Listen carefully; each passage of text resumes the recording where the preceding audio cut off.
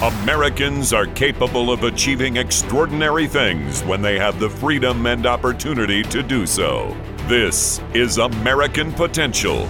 And here's your host, Jeff Crank.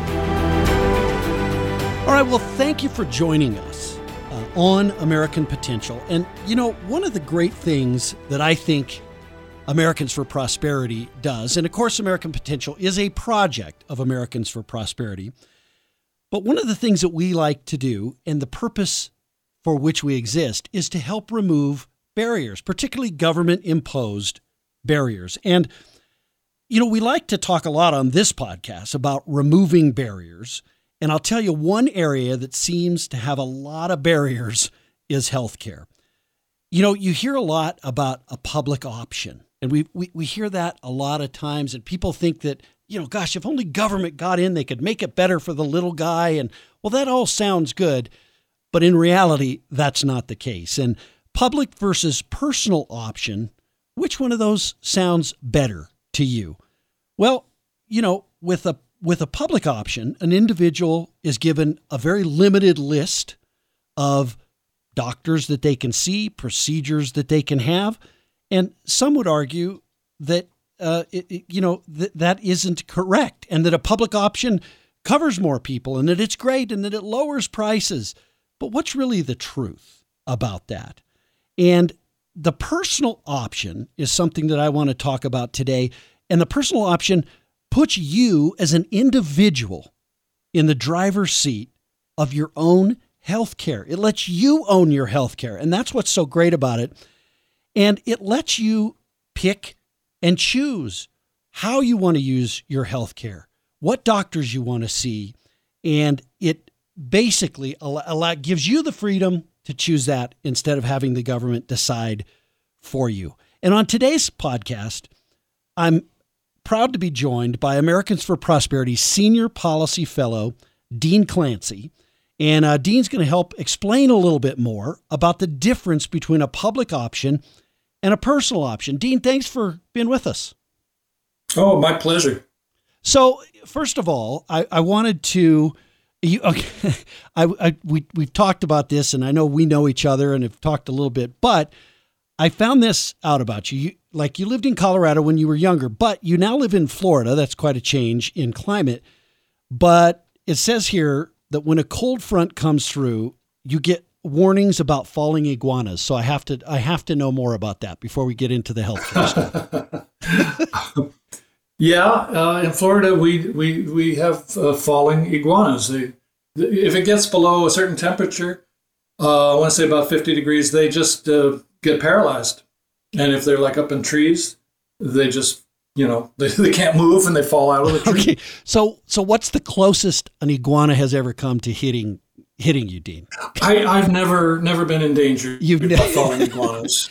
Do you mean we don't need a government program to protect you from falling iguanas?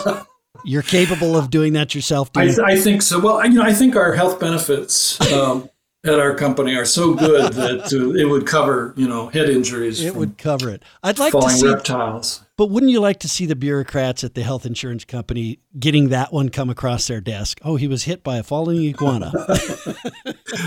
I have no doubt that there is an insurance computer code for that very diagnosis. I'm sure there is. Hey, here's the other question I have to ask you. No relation, or is there some relation to Tom Clancy, the novelist? Well, I wish. You wish. Because I could use the royalties.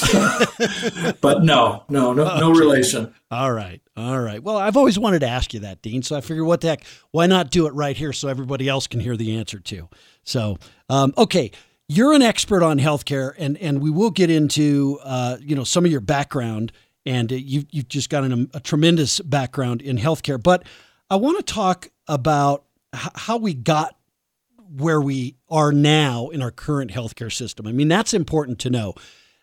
People, healthcare always seems to bubble up to the top of people's concerns when it comes to, when they go vote, when they talk to their neighbors and friends. But we've gotten here through a lot of different machinations of government and government kind of interfering in the marketplace. And so take a minute or two and tell us about how we got to where we are now in healthcare. Well, sure. Yeah. Healthcare today is very complicated and bureaucratic, and there's a lot of frustrations and problems. We know that from our polling that we do at Americans for Prosperity of voters about healthcare. But it wasn't always that way. You know, you go back to the 19th century, healthcare was still very simple, the doctor-patient relationship. There were no insurance companies, no government health benefit programs. There was just healthcare. And, how did people pay for it? Well, sometimes if they couldn't afford it, they would, pay in kind. They give the doctor a chicken or something, or the doctor would just tear up his bill. He would just give his services for free. And it was, in some ways, a much simpler, better, and more humane system. But of course, medicine was very basic back then. In the 20th century, as medicine has become more complex and people have wanted financial protection from high medical bills, you've had to move towards the insurance model. In World War II, there were wage and price controls imposed by the government. And as a result, workers couldn't get wage increases. So they basically pressured the government to let them have more benefits, including group health benefits, which today we just think of as workplace health insurance. And the government said, okay. And as a result, you began to see lots of Americans get their health benefits coverage through the workplace. And today, half of the population does it that way. And then the government decided to just provide health benefits itself through programs like Medicare and Medicaid in the 1960s. And then Obamacare came along, the Affordable Care Act subsidies in 2010. And so you've had a transformation over the past 120 years towards relying on insurance and government insurance, third-party payment for healthcare, which you never had before. And one of the downsides of that has been the cost of healthcare has soared and continues to soar. That's an overview of the history. Yeah, so I've heard you use before a grocery store analogy to explain how our healthcare system is set up now. And I'd love to have you share that right now if you can. Oh, sure. If we paid for our groceries the way we pay for healthcare today, it would look something like this. When you went to the grocery store, before you even went into the store, somebody would stop you and say, now, is this grocery store in your food plan network? Is it a covered grocery store? And, assuming that it was, then you would go in. But before you could go in, they would say, by the way, you should just know there's no prices on any of the shelves. We'll send you a bill after the fact. And, it might be for more than you thought or less than you thought, but we're not going to tell you the price. And then, by the way, shelves in the first three aisles, the upper shelves, that's our formulary, our tiers. You're going to pay extra for those goods because we think they're very expensive and we want to make sure you don't use too much. And then aisles 6 through 9, that requires prior authorization. You need to ask us for permission to buy anything in those aisles. We'll decide whether your food counselor, your food provider, advisor is right in thinking you should have that food. And by the way, last thing is, next year, this grocery store will not be in your health plan network. Have a nice day. And that's such a great example. I'd never heard that before I heard you talk about this. And that is such a great example to show how messed up our system is. So in order to improve healthcare, don't we have to get to a system that's more like our current grocery store system where I can choose to go into Walmart and shop, or I could go to Target and shop, or I could go to wherever I choose to shop? Isn't that really how we fix this? Absolutely. No, you put your finger right on it. And that's what a personal option means. It means a healthcare system that's less like, the Department of Motor Vehicles or some crazy bureaucratic scheme, and more like shopping online or going to Walmart. In fact, in our polling, we find when we ask people, what would you like healthcare to be like? That's what they say. They say like shopping online. They want the convenience. They want the prices. They want to be in charge. They want to have choice and control. So a personal option, the way we put it is, The goal is to give you, the patient, the choice and control you want with the quality you deserve at prices you can afford from the medical professionals you trust. And ultimately, this whole debate about public versus personal option is about trust. Who do you trust with your health care? The government or your own doctor?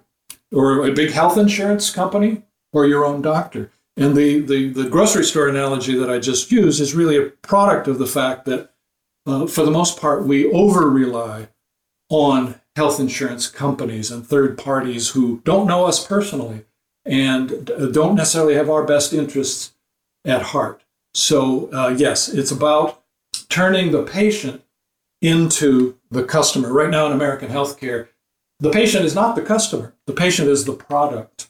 The real customers in American healthcare, unfortunately, are large insurance companies, hospital corporations, pharmaceutical manufacturers, device makers, employers, all these sort of large entities who are negotiating with each other. There is a market, but it's not the patient at the center of that market. The patient doesn't control the dollars, and so that's why you get the crazy system that I was describing, and that's what we want to change. But Dean, there's so many people that will say, that's great, Dean, but unless I have the government there to protect me, that big insurance company, they're going to take it to me.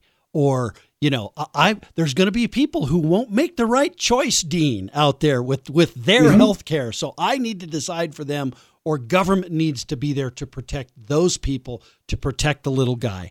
And that's how we've come up with what is currently the public option, right? Is that there's that sort of thinking out there that we got to protect the little guy against the evil insurance company or against the evil doctor. So how do you counter that? And that's not really reality what's happening. Everybody's paying for this system that we have now. And so I'd love to hear your thoughts on how we counter that argument. Well, it's a perfectly good question, and I actually get asked it all the time. And the answer is people who say that are not entirely wrong, but maybe they're overemphasizing the need for government involvement. I think everybody thinks that we need safety nets. And I mean government safety nets. We need to make sure that people have access to care, even if they don't have an ability to pay for it at the moment, because that's just what decent people do. But that doesn't mean you have to have a complete government takeover of the whole system. The government doesn't have to, build and staff all the hospitals, for example. The government can provide more basic safety nets that ensure that those who can't afford to pay for necessary care get the care anyway. I think we're all willing to contribute in that way, but that's a much more, limited thing than a complete government takeover. So it's really a matter of degree. And yes, we do. By the way, in this country, we do ensure that people get access to care. It's a fragmented system and in many ways an expensive and complicated system, but there's a federal law that says if you have a serious condition and you show up at the hospital emergency room, they must screen and stabilize you regardless of your ability to pay. And what that means is they have to look at you. They can't just put you on the sidewalk. They have to make sure you stop bleeding or, anything life-threatening is dealt with. And they don't worry about whether you can pay for it. And that's a decent policy. That's a good policy. And then, of course, we have all these government programs that are designed to make sure you have access to health care. Those programs are poorly designed. They don't work very well. There's a lot of reform needed, but that's another expression of our society's desire to make sure people do get access to the care they need when they need it. So a personal option is not about some, kind of rugged individualism. Basically, if you get sick, it's your problem. It's more nuanced than that. So, I think the problem in healthcare, that one of the political problems that folks like you and I have faced in this debate is that we have never done a real good job of offering up a solution other than we're opposed to more government interference in the marketplace. But that's really what the personal option is, right? Is this alternative plan to what we have and to more government intervention in the marketplace. So go tell us what do you mean when you say personal option? What does that mean from a policy standpoint? Well, you're absolutely right. It is a positive vision. It's not just trying to sort of prevent the expansion of government in healthcare. It's about giving people more options so that market forces can play a greater role in healthcare instead of monopolies. It's about the patient being in charge instead of bureaucrats. And it's about making what we call first-party payment dominant rather than third-party payment. What that means is, in other words, you, the patient, are paying directly rather than relying on insurance. Now, we need insurance, and as I said, we need safety nets, but it's the over-reliance that causes the problems. So how do we get there with the personal option? We give people more choices. We give them the freedom, for example, to tailor their insurance benefits to what they need. You've seen those commercials, Liberty Mutual, buy only what you need. Mm-hmm. That's how insurance used to work in healthcare. It still works that way in automobile and homeowners and fire insurance, but it doesn't in healthcare anymore. Let's go back to that and let people buy only what they need, tailor the benefits, and then you don't have to pay for all the bells and whistles if you don't think you're going to need them. And so it's more choices. It's really the personal option. You can think of it as two basic ideas. One is empower consumers, patients as consumers. So it's the patient controlling the dollars, not some third party. And the second is remove barriers between patients and care. So cut out the red tape, cut out the hassle factor, let prices be transparent, and let consumers shop for value just like they do in every other market. That's the vision of the personal option. And what's nice about it, it doesn't have to be partisan or polarizing, because it's just small changes that I think most people would agree are common sense. And as you remove these barriers, it improves people's lives. People's lives get better. The problem we have, I think, in healthcare right now with government sort of controlling or being the largest influencer in healthcare in our economy, is that when you do that, it's sort of a one size fits all. The government treats us all, kind of equally in that process, and it may not be what one person needs. It may be totally different, and so that's really what you're talking about. So tell us about how, if we make these changes, and you touched on this, but if we make these changes in our healthcare system, how does that make people's lives better? Well, you're right. Healthcare is personal. That's why people need a personal option and not a one-size-fits-all or top-down approach. And how does it make people's lives better? Well, it means you get access to the care you need when you need it. And for example, in my own life, I've got a couple of loved ones with chronic medical conditions. I have a diabetic child. My wife has autoimmune disorders that cause her pain and difficulties, and they rely on medications, and we have to navigate our current complicated, frustrating healthcare system. And we find it's not very customer friendly. The costs are high. There's delays. We have to spend a lot of time on the phone. My wife must spend several hours every week on the phone with insurance companies and caregivers and so on. If we had a more flexible, market-oriented system, and if we had more control, there would be better customer service. You wouldn't have to wait on hold so much. For example, here where I live in Florida, specialists typically are only open 3 days a week, Tuesday, Wednesday, Thursday. I don't know what they're doing. I guess they're golfing or windsurfing on Friday through Monday or something, but it's because market forces aren't working. It's not about the patient. Right. It's sort of like, well, you got a problem on Friday. Well, call us on Tuesday, and we'll see if we can help. And a personal option means, they'll take your call on Friday. They'll take your call on Saturday or Sunday even. Right. If it's, because it's market driven. It's market driven. What happens if one of those days when they're not there and an iguana falls on your head? I mean, exactly. What are you going to do? That is a major risk around it. It is a major risk down there. Okay, so you gave the example of your family, and my son is diabetic as well. He's type 1 diabetic, and I think this does give such options to people who do have chronic medical conditions. A lot of times they're just stuck in with everybody else, and they may need different specialized healthcare. But do you have any couple of stories or examples maybe you've heard from people as well who, because they had a more individualized plan, either their life was saved or they got much better care? Well, I would say in general, there's a lot of stories like that. I'll draw on my own experience again. Once my wife thought she had maybe a hairline fracture in her arm. She was in pain, and she tried to get an MRI, an image, to see if it was fractured. And the insurer was, and the doctors who are in effect working for the insurer were like, well, maybe we'll get to you, 6 weeks from now. She's like, well, I'm in pain today, So she ended up having to call around, and sure enough, she found somebody who was able to see her that day. And what that means is it's possible in our system, because it's not completely monopolized by just one entity, the government, it's possible to get the care you need when you need it. And it was at a reasonable price. By the way, with things like that, you can shop around. You'll find huge variations in price because the market isn't functioning very well, but you can find affordable options. If more people had,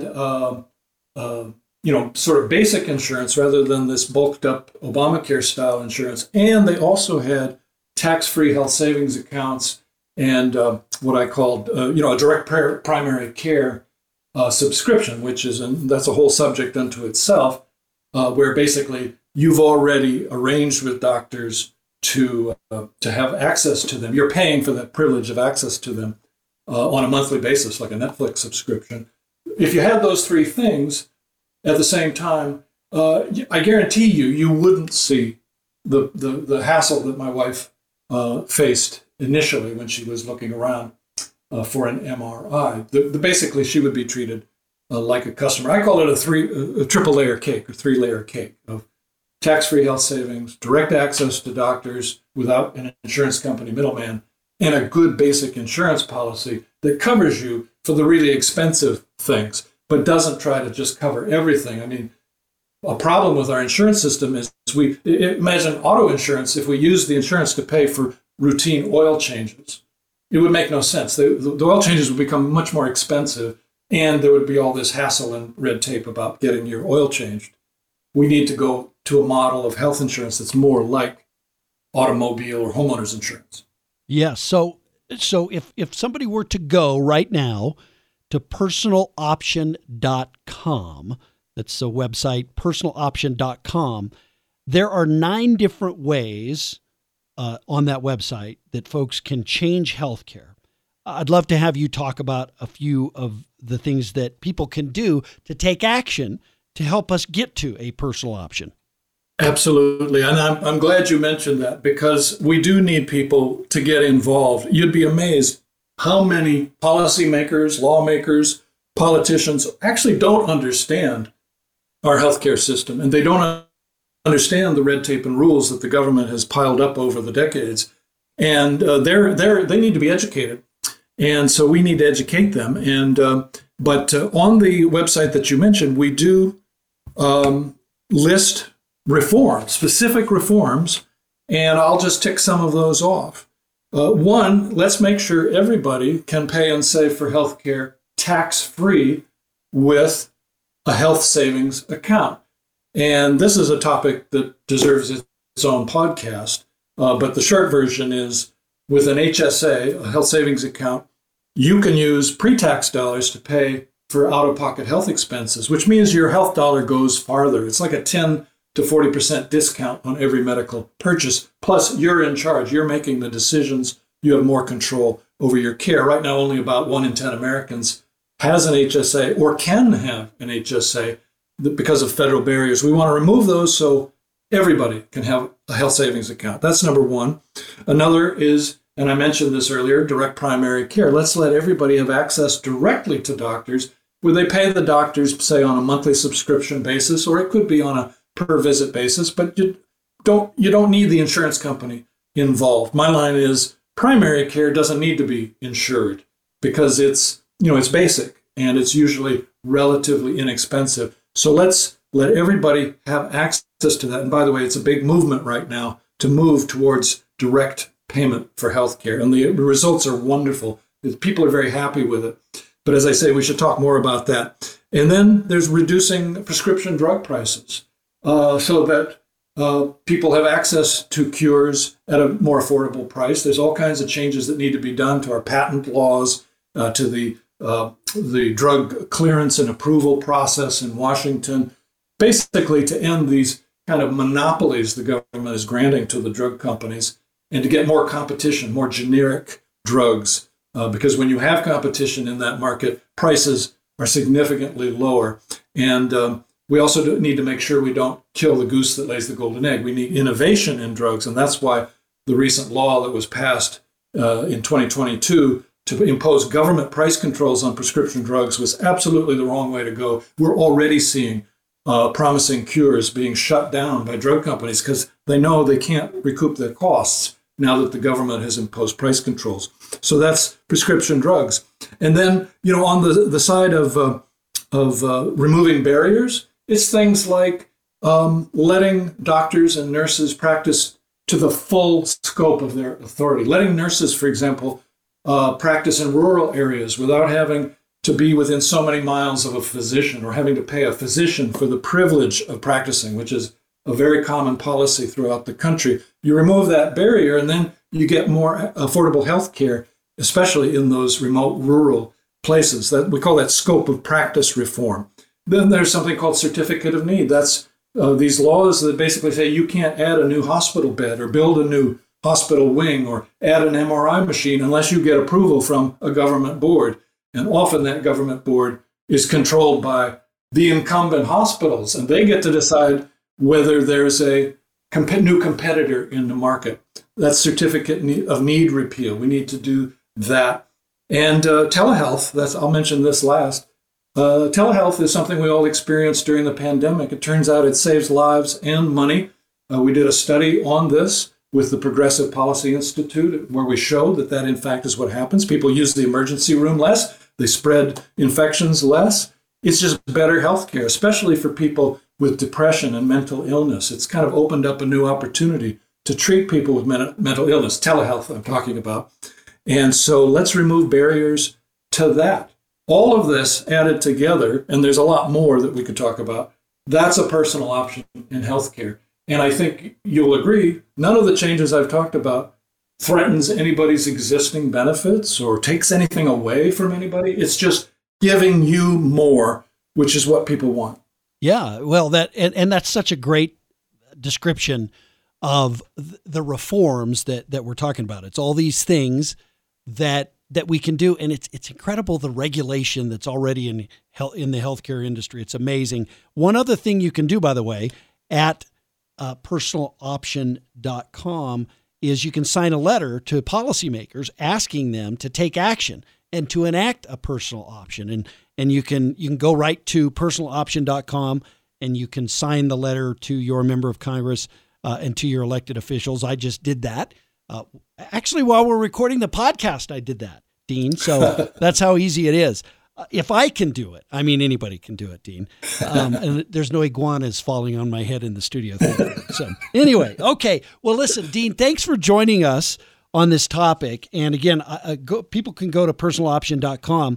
I would say this, if you're listening and you'd like to get connected to an Americans for Prosperity state chapter or your region, and you want to make a difference in your community, you can email me at jeff@americanpotential.com. That's jeff@americanpotential.com, and we'll get you connected. I promise. We'll pass that along and get you to the right people.